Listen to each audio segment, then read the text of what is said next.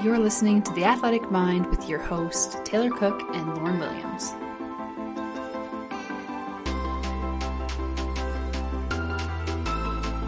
Welcome back to another episode of The Athletic Mind, where we dig deep and shed light on the mental side of sports for athletes and coaches by having open conversations about mental health, mindset, and performance.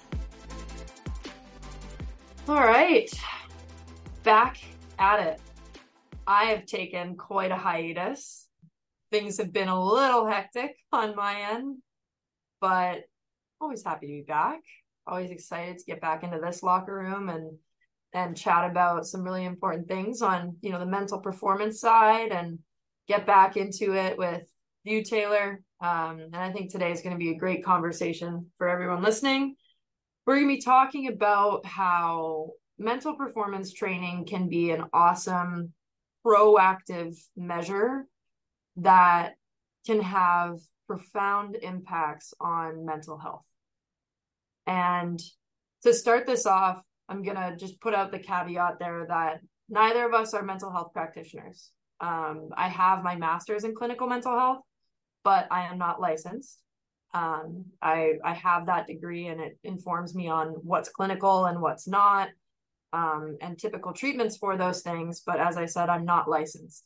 So everything that Taylor and I talk about here will have that mental performance lens because that is what we specialize in. And we also acknowledge the difficulties within the healthcare system that we both exist in, whether that's in Canada, the US, or Europe, when it comes to receiving sufficient mental health care. So if you are struggling with mental health or you know someone who's struggling with mental health, I will always urge people to reach out to crisis hotlines if that's what will help you, to reach out to your family practitioner to have a conversation about mental health.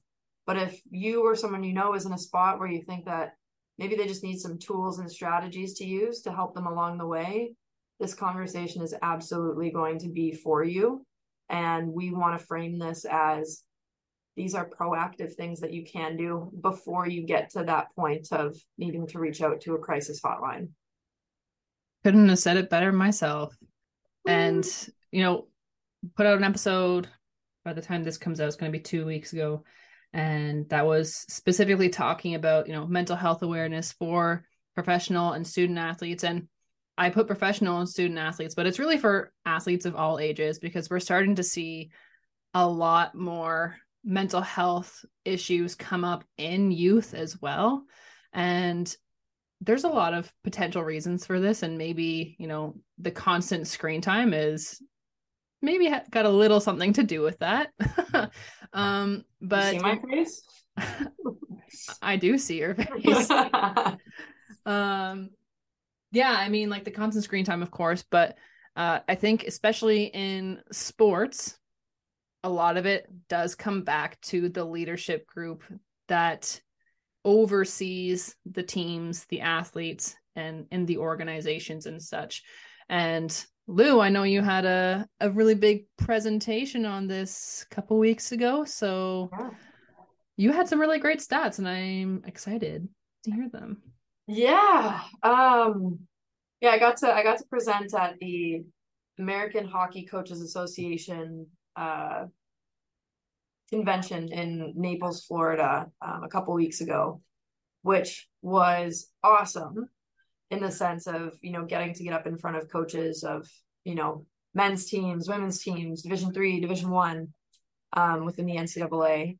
And the reason why I got selected to give this talk is because the original topic that I had proposed was how mental performance training can increase student athlete well-being and athletic achievement, right? So getting across that mental performance training is good for mental health, and it's also good for performance as well, right? Because that's what coaches are really worried about is their people performing. Mm-hmm. And as I got closer to doing the talk, I realized that what they were really looking for were resources, things that they could do.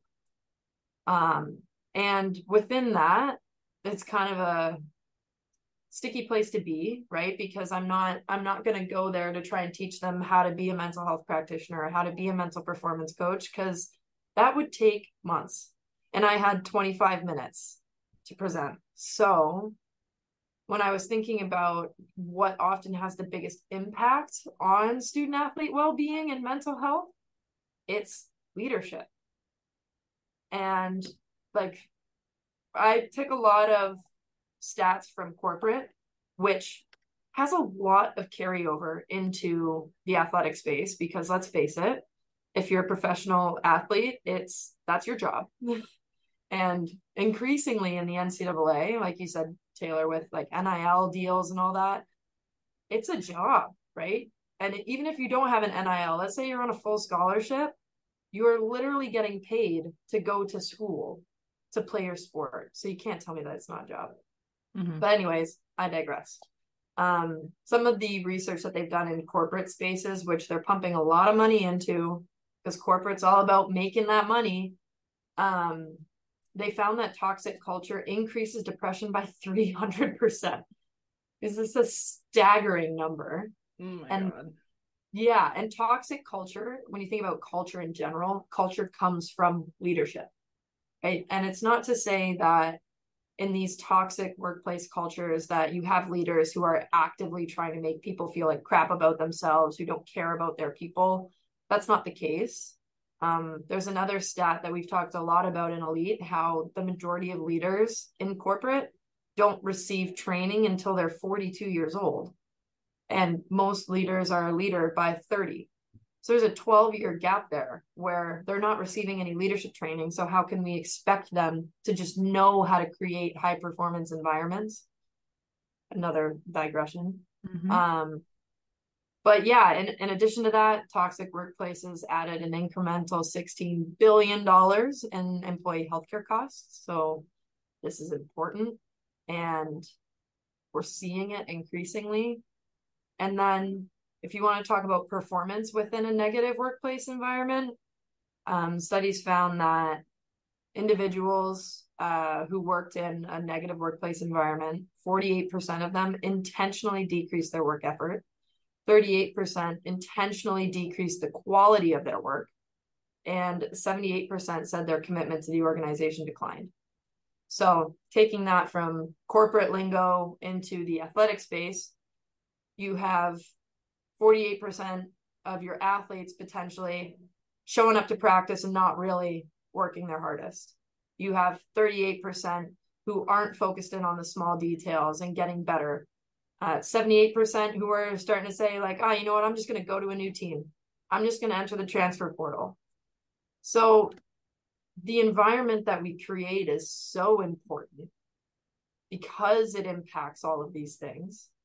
And leadership, the way that you lead people, is what impacts them the most. Within workplaces, they found that managers, and which coaches are mid-level managers. We have athletic directors who are our boss, and then, you know, the president of the university, also your boss. But the coach is kind of the boss of the players, right? Managers impacted their employees' mental well-being more than a therapist, more than a doctor, and just as much as that person's partner or spouse. So leadership is the starting point to starting to address mental well-being within our athletes. Well, and it's quite imperative to obviously talk a little bit more about, okay, how is it that, you know, leaders and coaches, for example, are going to be able to start to create an environment for their athletes? And I think maybe that's a topic for another day. But like, this is clearly an important matter. Like, I can think of times from when I was, whether it was in junior or in university, or even just like having a coach, even in the professional area, like having a coach that constantly disrespected players or didn't care about any of what their players were were doing or what was impacting them outside of the game. Mm-hmm. Yeah, I'll be honest, like I didn't try as hard. I didn't really Yeah. care as much because like why should I be giving you my best effort when you're treating everybody else, whether it's me or my teammates, like shit? Yeah. It's a great question, right? Why would I invest my time and energy into somebody who clearly doesn't have enough time and energy to give a crap about me? That's what people-centric leadership is trying to get people to do, right? When you care about your people care about you. And when your people care about you, they want to go to war for you, right? They want to work hard. They want to put the time and effort in. And I had like in my college experience, I had a great experience. And I have grown to have a huge amount of respect for my coaches in college. But there were times where I felt like none of them really knew who I was. They didn't know what I did away from the rink. They never asked. And, now being a college coach, I can see how easily that happens because you're busy. There's 25 other people on the ice that you're trying to have these touch points with while also leading the group. So it can be difficult, but it absolutely impacted my desire to want to show up when the rest of my life was hectic and crazy. And when I was, coming from an exam that I think I just bombed, yeah, it impacts your desire to want to show up. And then if that goes on long enough, it starts to permeate into other areas where it's like, I'm not sleeping as well anymore. I really don't feel motivated to do anything right now. I'm getting really anxious about what other people think about me because I don't know what my coach needs. Right? Like it just snowballs. Absolutely. You're 100% right. And, you're talking about the people-centric leadership, which is exactly the same as, athlete-centered coaching. We've done an episode on this before. So if you haven't given that one a listen already, go back, find it and give it a go because it's full of a lot of really, I would say, imperative, important, and quite interesting information, especially for the coaches who are looking to get a little bit more progressive with their coaching style. Like that's where you need to start, honestly. Like you have to give a shit about your players, not just as athletes, but as people. That is like the point that we have to absolutely drive home because, I remember when I was in university and like I was super lucky. I had the same coach throughout university, all 5 years. And he was a great coach. I would say he was like decently progressive, maybe had some of those like more old school tendencies here and there for sure. But I will say that he still cared about all of the athletes.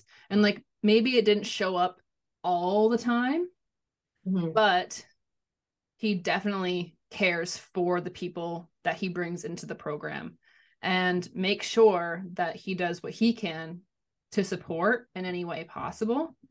But even so, this is the reason that we need to have these conversations about the mental health, because as a coach, there's only so much that you're able to do still, right? Yeah. Like, yes, I had pretty great support from my coach, but individually as a person, I didn't know how to cope or manage with a lot of these things because I had these real maladaptive strategies on how to be the best person, the best athlete, the best in every single realm of life that I could possibly be, that I didn't rest, didn't know how to rest. If I had spare time, it was like, I should be doing something. Like I'm getting behind because I have this spare time to sit down and have a full meal, for example. But I should, like in my head, I'm thinking, I should be doing something else. Like if I'm not doing something now, somebody else is going to get the advantage. And like, that's how you start to think. And when you get into thinking that way all the time, you're pushing yourself emotionally, mentally, physically to the point of exhaustion. Yeah. And that's when the mental health starts to spiral downwards. And that was exactly what my experience was. Yeah. Yeah. And the reason why I know we said we're talking about how mental performance training can impact mental health. The reason why we're starting with this coaching piece is because if you're a coach listening to this, you can't start to apply these mental performance strategies and training modalities and then go back to being a 1.0 leader, because it's not going to stick. Right? It has to be genuine, and you have to set up an environment where you're fostering growth and development on a daily basis.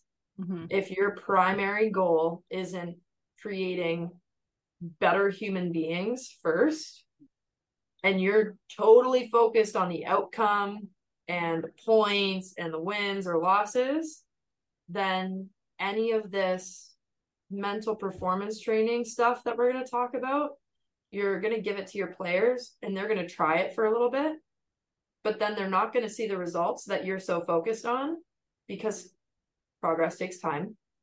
They're going to try it for a week and then they're going to go, yeah, well, he or she really doesn't care anyway, so I'm just going to throw this back in the trash and go back to the way that I was doing things. So that's why we started with the leadership.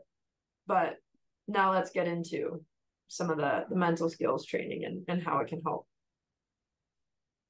Well, I think it's maybe important to preface the whole conversation around how those mental skills can impact your mental health and well-being as an athlete by first sharing a little bit about you, Lauren, and your journey.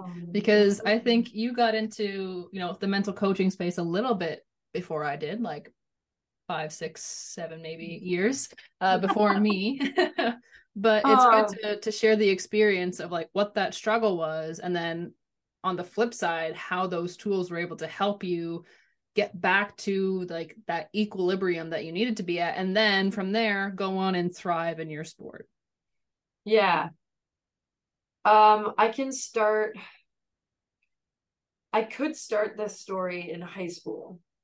But I think what I'm going to do instead is start it after my freshman year of college. So take note of the fact that I was working with these tools for years.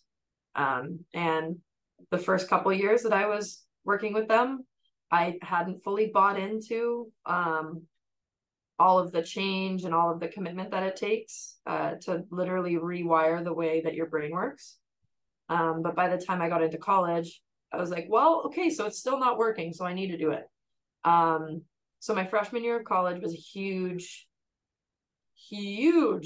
bump in the road in terms of, going up to that level, adjusting to the pace of play, adjusting to the increase in skill, and basically expecting myself to be perfect in a year where it just wasn't going to be possible.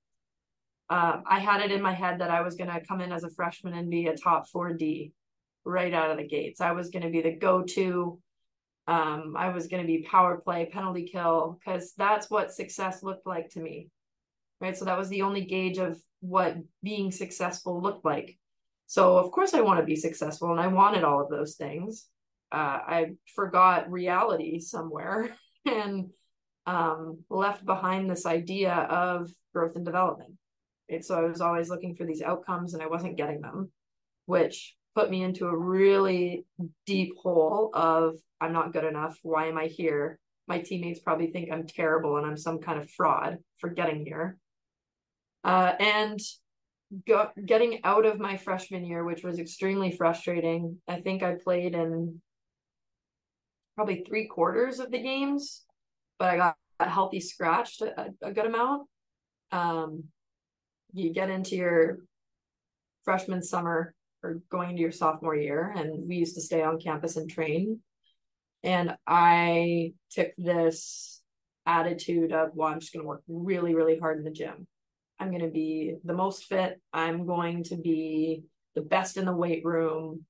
I'm going to eat really well.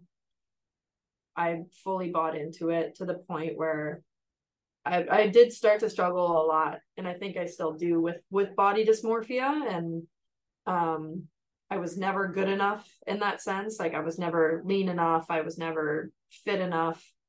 I never got to the point where I had an eating disorder. I certainly think that I engaged in a lot of disordered eating to try and push me to that point of like finally being good enough. And I definitely started to struggle with sleep. I couldn't turn my thoughts off at night. I wasn't doing enough. I needed to be better. Like all that kind of stuff was just cycling on repeat.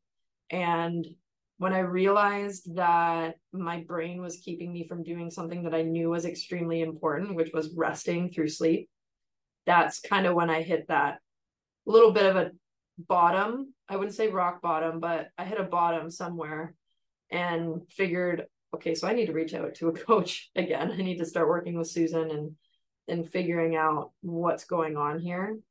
And that's where the mental tools of, you know, figuring out what was triggering me, what were my red flag emotions, what was I feeling, and where was that coming from? Journaling and writing that stuff down so that I could get to the core of these belief systems that were reinforcing that if I wasn't perfect, I wasn't good enough, fully understanding them, and then working to rewire them so that perfection wasn't the standard I was trying to reach. Actually using tools to more effectively set realistic goals that I could measure through the progress that I was making through very specific, whether it was amount of reps at a certain weight or noticing that I was having these red flag emotions less and less throughout a week. That's what I think saved me from going into a full-blown eating disorder or getting diagnosed with anxiety or depression, because I was well on my way at that point. Well, I mean, there's a lot that we can definitely go through and unpack there. Yeah. So I got baggage. don't we all? Us athletes, we know how to carry it pretty well, I guess, sometimes. But yeah, what do you mean? Come on, it's just 100 pounds of shit. Oh Lord, I should still be able to run a marathon with that, Taylor. Come on. Ambitious. I'm gonna be the best. Oh God. Don't fool yourself. Oh, I want to get into the training conversation after, like, about training after sport on a different episode for sure, because there's a lot going on in my brain right now about that. But I do want to go back and touch on a couple things that you just mentioned. So first, talking about the body dysmorphia, disordered eating, and eating disorders, we do have an episode with a registered dietitian that goes through a lot of those things. So if you are somebody who has struggled, or if you know someone who has or is struggling, like, please send them that resource. Hopefully that can be of some use to a certain extent. And of course, reach out to like a health practitioner to get the help that you need and the support that you need. Two, the talking about the idea of success for athletes. I like that you brought that into the conversation, because I was thinking about this past week, actually. And this was after I recorded the episode on mental health awareness for professional and student athletes. Mm-hmm. And the one point that I did talk about is, like, as athletes, we look up to these athletes as our idols.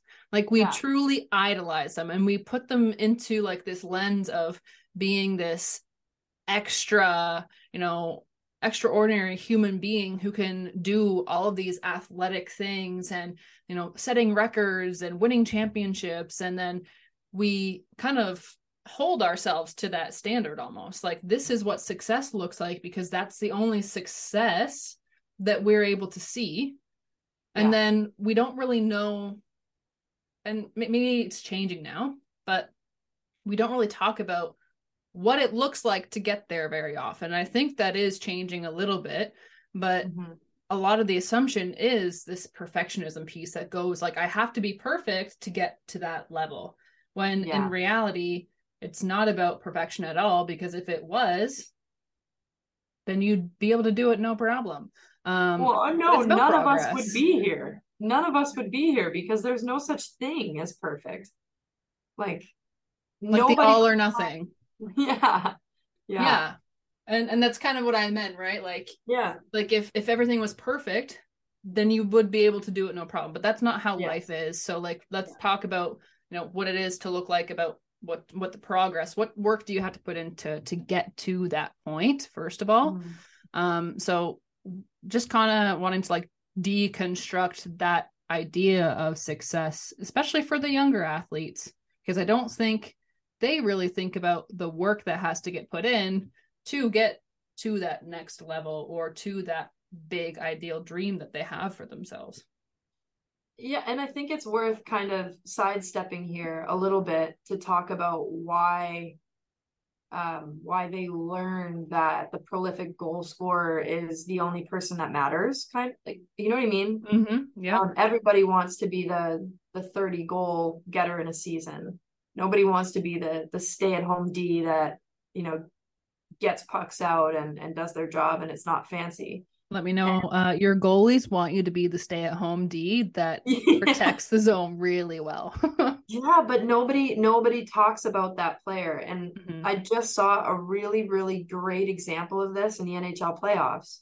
So the biggest focus so far with the Maple Leafs have been that their top four, so Marner, Nylander, Matthews, and Tavares haven't been producing. Mm-hmm.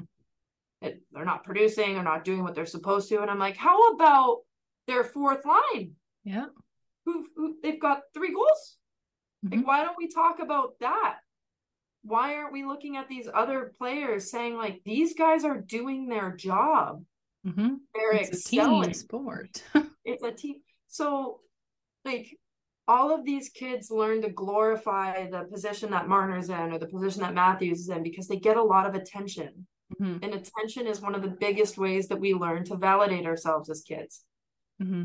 So, number one, like, you have to remember that news reporters and everybody who's commentating on sports is trying to make it sensational.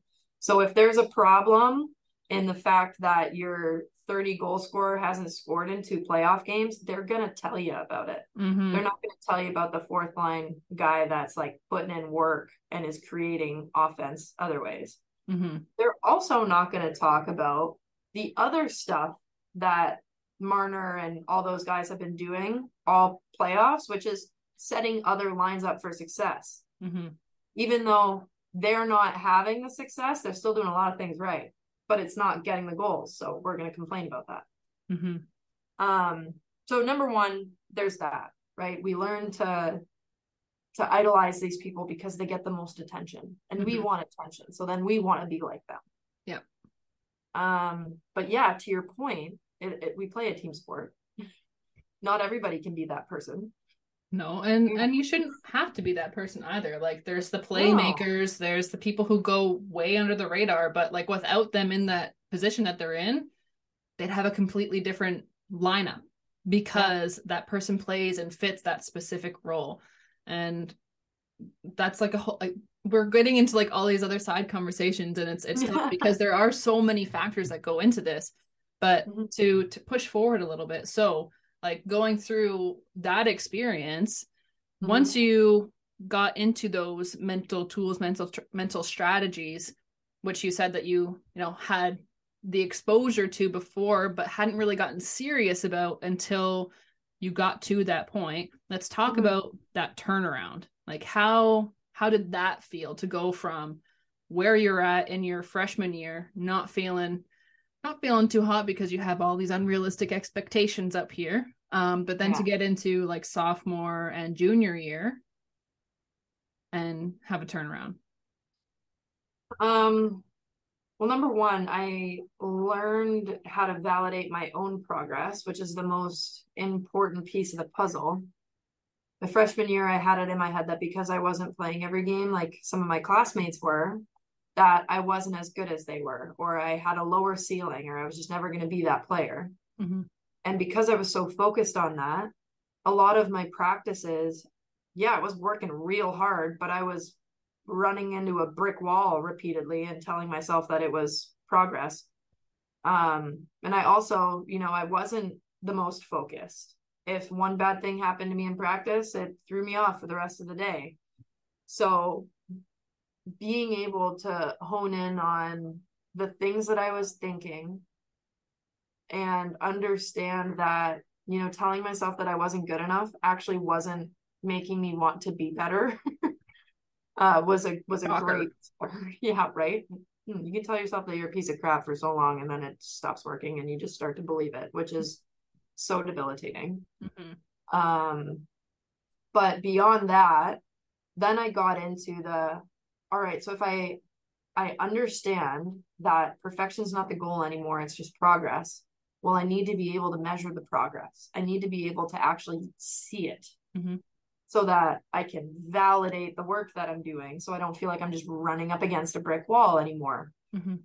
So I started setting really specific goals. I would talk to my coaches and even my teammates and say, what's one area of my game that you think I need to improve on?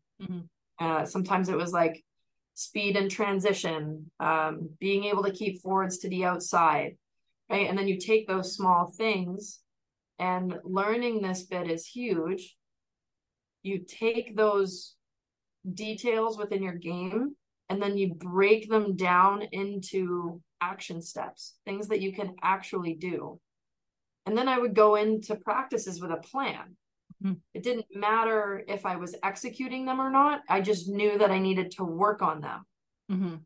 And that if I worked on them consistently and with purpose, that I would start to see progress, because the more you do things, the better you get at them. Repetition is key. Repetition is key, right? And when you're not expecting yourself to be perfect anymore, you actually get to do that, because the first time you make a mistake doesn't mean that like, oh, you're done now because you're not perfect. Yeah. How can I do that differently? So my practices became more goal directed. I became more efficient on the ice in terms of like, I didn't make a mistake and bury myself for 30 minutes and then revive in the last 5 minutes for mini games. And yeah, I actually started to see progress, and I started to get better. And this is a great like point here, just to talk a little bit about, okay, so like that's how it can impact the athletic performance side. And for me, and I know for you as well, like one of the biggest like takeaways that I want any client that I work with is to recognize that these are not only applicable to your sport. There are so many ways that you can apply these same tools, these same strategies to other areas of your life as well. And this is why when we're saying that mental performance coaching is proactive to managing and sustaining mental health in athletes. Because like you said at the very beginning of this, coaches want to see the results, right? Like that's what they want to see. So let's check the boxes here. Mental performance coaching is going to help your athletes maintain and get better results than what they are potentially giving you right now. 2, as a leader, you want to make sure that you are an athlete-centered coach or a people-centric leader. Okay?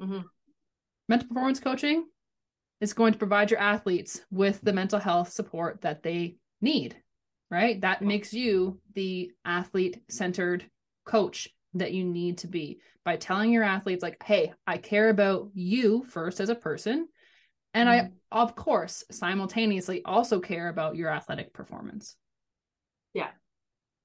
So I just wanted to like make those 2 points very obvious in case people that are listening are kind of wondering like, okay, like, yeah, we see like, yeah, you were able to apply these to your sport and stuff, but how is this, really impacting mental health? Well, the bottom line is that these tools and strategies that we teach our athletes are applicable to other areas of life and does help them to manage expectations or manage stress and cope with stress, to be able to build that mental resilience piece that's going to allow them to analyze and adapt to situations in life that come up.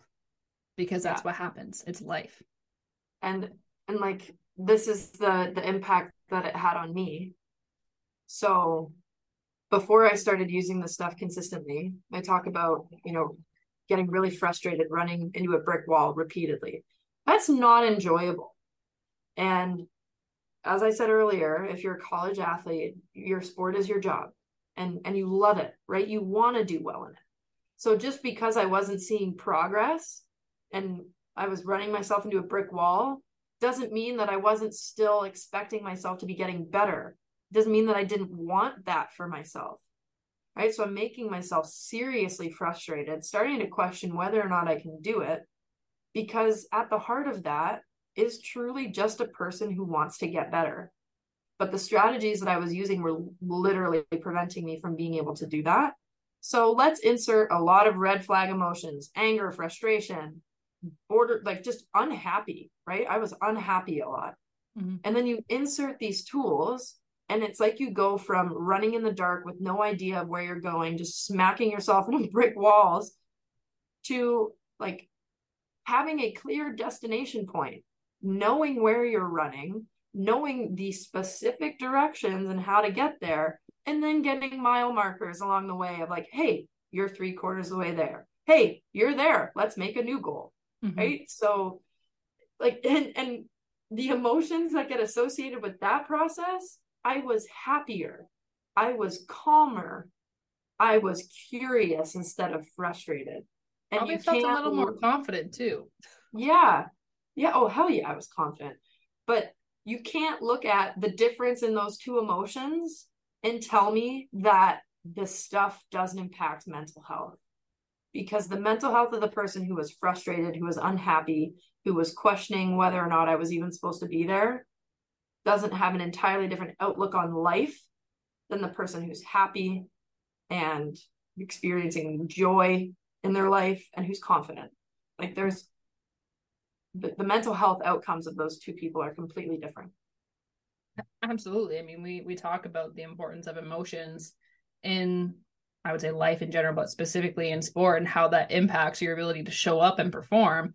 So obviously the person who is happy, who is excited, who is like confident in the way that they're about to step out on the ice, versus someone who's deeply unhappy and extremely frustrated and just got a lot of overwhelming stress that's pressing down on their shoulders, of course they're not going to show up and give you the same performance results. And if they do, there's a pretty good chance that they're suffering very, very much in other areas of their life. Yeah. And it's only going to work for so long. Mm-hmm. Absolutely. Well, that's exactly what happened to me. Like, I was doing really great for my first, second, and I would say probably halfway through my third year of university. Mm-hmm. And then that's where that brick wall came in, because over time of doing these same things, like these, following these strategies that are ultimately causing me to burn out because I'm burning my candle at every single possible end, that of course I can't sustain that long term.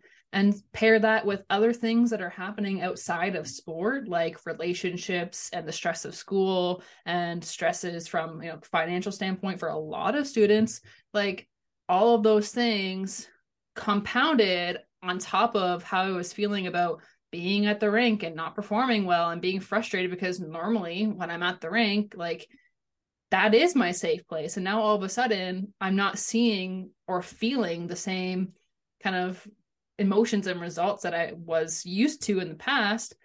That just adds an extra level of frustration and anger and like this feeling of being stuck, to the point where I was feeling super depressed, and on top of it was clinically diagnosed with anxiety and had to go on medication and start to see a counselor at school as well. So it makes a huge difference, 100%. Yeah. And we're not here saying that it's a silver bullet for everybody. Mental health care is so helpful in so many different ways. And there are people who medication is the best route for them. Mm-hmm. But for your typical high achieving athlete who starts to struggle with confidence and knowing where they want to go in life, feeling like they're making progress. Mental skills training is a great way to proactively address where they're at mentally so that it doesn't morph into something more. Mm-hmm. I just don't I don't know why more people haven't figured this out yet. I know that it's relatively new still, but if you give people an idea or tools that will help them deal with the stress that naturally comes along with being a student athlete or being a professional athlete, you're also giving them tools that are going to help them in life. Mm-hmm. And I don't know if you have this stat, Taylor, but I know the NCAA did a study on student athletes versus regular students and their mental health. And I'm pretty sure that student athletes experience like mental health issues like 30% more almost. Yeah, so I don't know if it's from the NCAA. So the stat that I do have is from a website called Athletes for Hope. And the stat that they shared was that with young adults, especially college athletes, the statistics are startling. 33% of college students experience significant symptoms of depression, anxiety, and other mental health conditions. Among that group, 30% seek help. So 30% of the 33% seek help.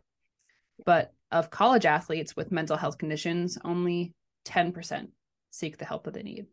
Mm-hmm. And I don't know, that's not really like the differentiation in terms of, you know, the mental health experiences from non-athlete students to student athletes. But I did talk a little bit about the global statistics versus the statistics in mental health for professional athletes in last week's episode. So global mental health stats show that 1 in 4 people will be affected by a mental health illness at some point in their life. So that's 25% of the global population, which I'd say is already a pretty staggering number in and of itself.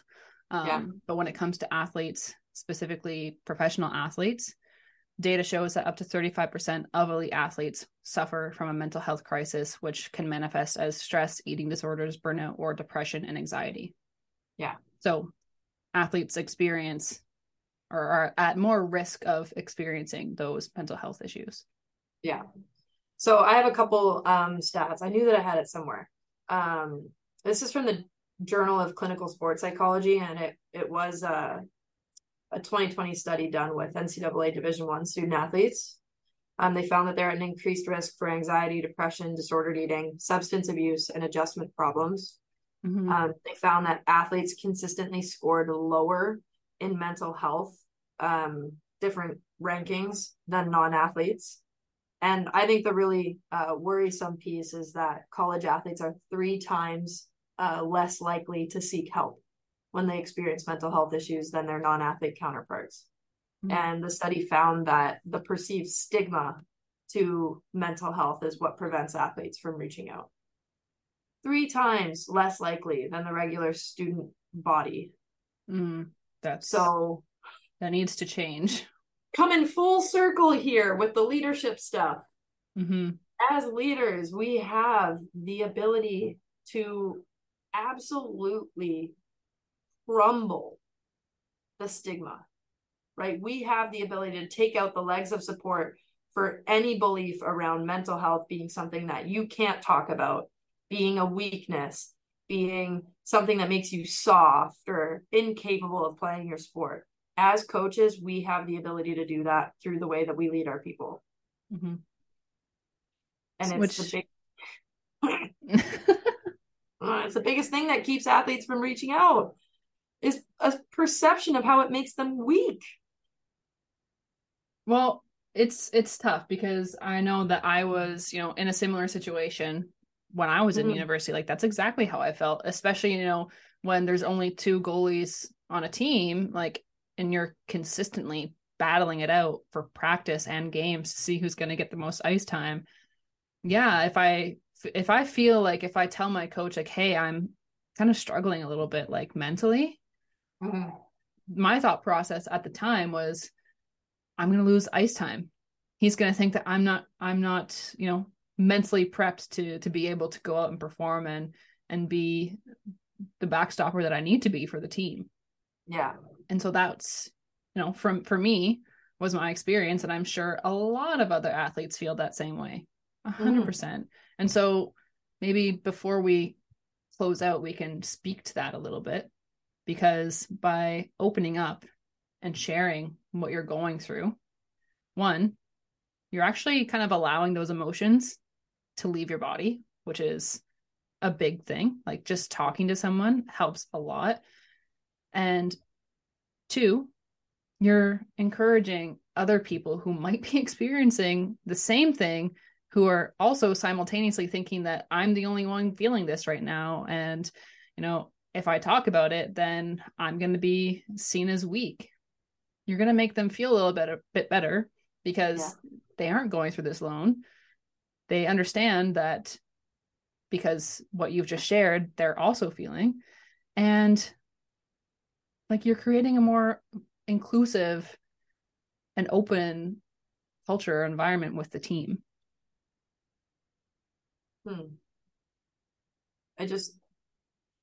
When you create an environment that supports those things, people get to show up as their full selves. And when people get to show up as authentically who they are, they're not trying to hide stuff. They're not trying to bury stuff. They just get to do, and they just get to be. And they get to be in a better headspace, which if you're a coach who's looking for performance outcomes, that is naturally going to end up producing them. Because we all know that when athletes are in a better headspace, when they're happy, when they're enjoying what they're doing, they perform better, because they don't have that intentionally decreased work ethic. They don't intentionally decrease their quality of their work. They increase it because they enjoy the process. And it all starts with being able to show up as who you are. And that includes struggling with mental health. We all struggle with mental health. Athletes are way more likely to struggle with mental health because there's a shit ton of pressure that they're under. So yeah, just making that abundantly clear. I think if you're still not on board with this idea that taking care of your athletes' mental health will improve their athletic performance, I don't know how else to spell it out. I wish that there was another way to spell it out, but unfortunately, there's only so much that we are able to do. And part of what we do is getting on here, ideally, aspirationally every week, but not always possible with time zones and everything going on. But on that note, if you are a coach, or if you are a GM or an AD, or anybody who is interested in getting some more information about mental performance coaching, whether that be for a team, for an athlete, or for yourself, all of the links for our programs and for our coaching and any sort of like consultation links, they are in the description for this podcast episode, for every podcast episode. So just scroll down and you'll find it there. Highly encourage anybody who's interested in learning more to reach out and book that consult. We are always super happy to talk about these kind of things. And yeah, do you have anything else that you wanted to add before signing off here, Lauren? I know that budgets are tight, right? I've experienced that firsthand, but I think you need to start looking at where you're going to get the most value. And I know that a lot of programs put a decent amount of money into team bonding activities. And while I think that team bonding activities are great, I also think it's an awesome way to bond with your teammates by getting to know them better and getting to know yourself better so that you can actually be who you are with them. We can get creative about team bonding, right? You can find so many different ways to bond your team together that don't require you to spend $2,000 to $3,000 on an activity. So while they're important, my last question is, how important is your student athlete's mental health? And if it's not at the top of that list of things that you're willing to invest in, then I think you need to take a look at your own perspective on life. take a look at those priorities one more time. Yeah, absolutely. People before athletes. Always, always, always. Yep. Well, I think that's the spot to leave it at. I think this was a great conversation, and I hope that people listening take away a lot of really important information from it. And, you know, as always, please go ahead and like, share, subscribe, rate, review, whatever you have to do to help share the message of this podcast. Please go ahead and do it. We really appreciate all of the support that we get, whether that's on social or from just signing in and seeing the analytics on views. Like, we really do appreciate this, and we want to make sure that we're making a bigger impact.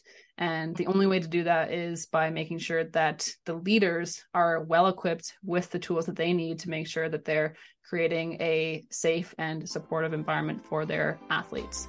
So on that note, thank you all so much for tuning in to another week, and we will see you next week. Bye.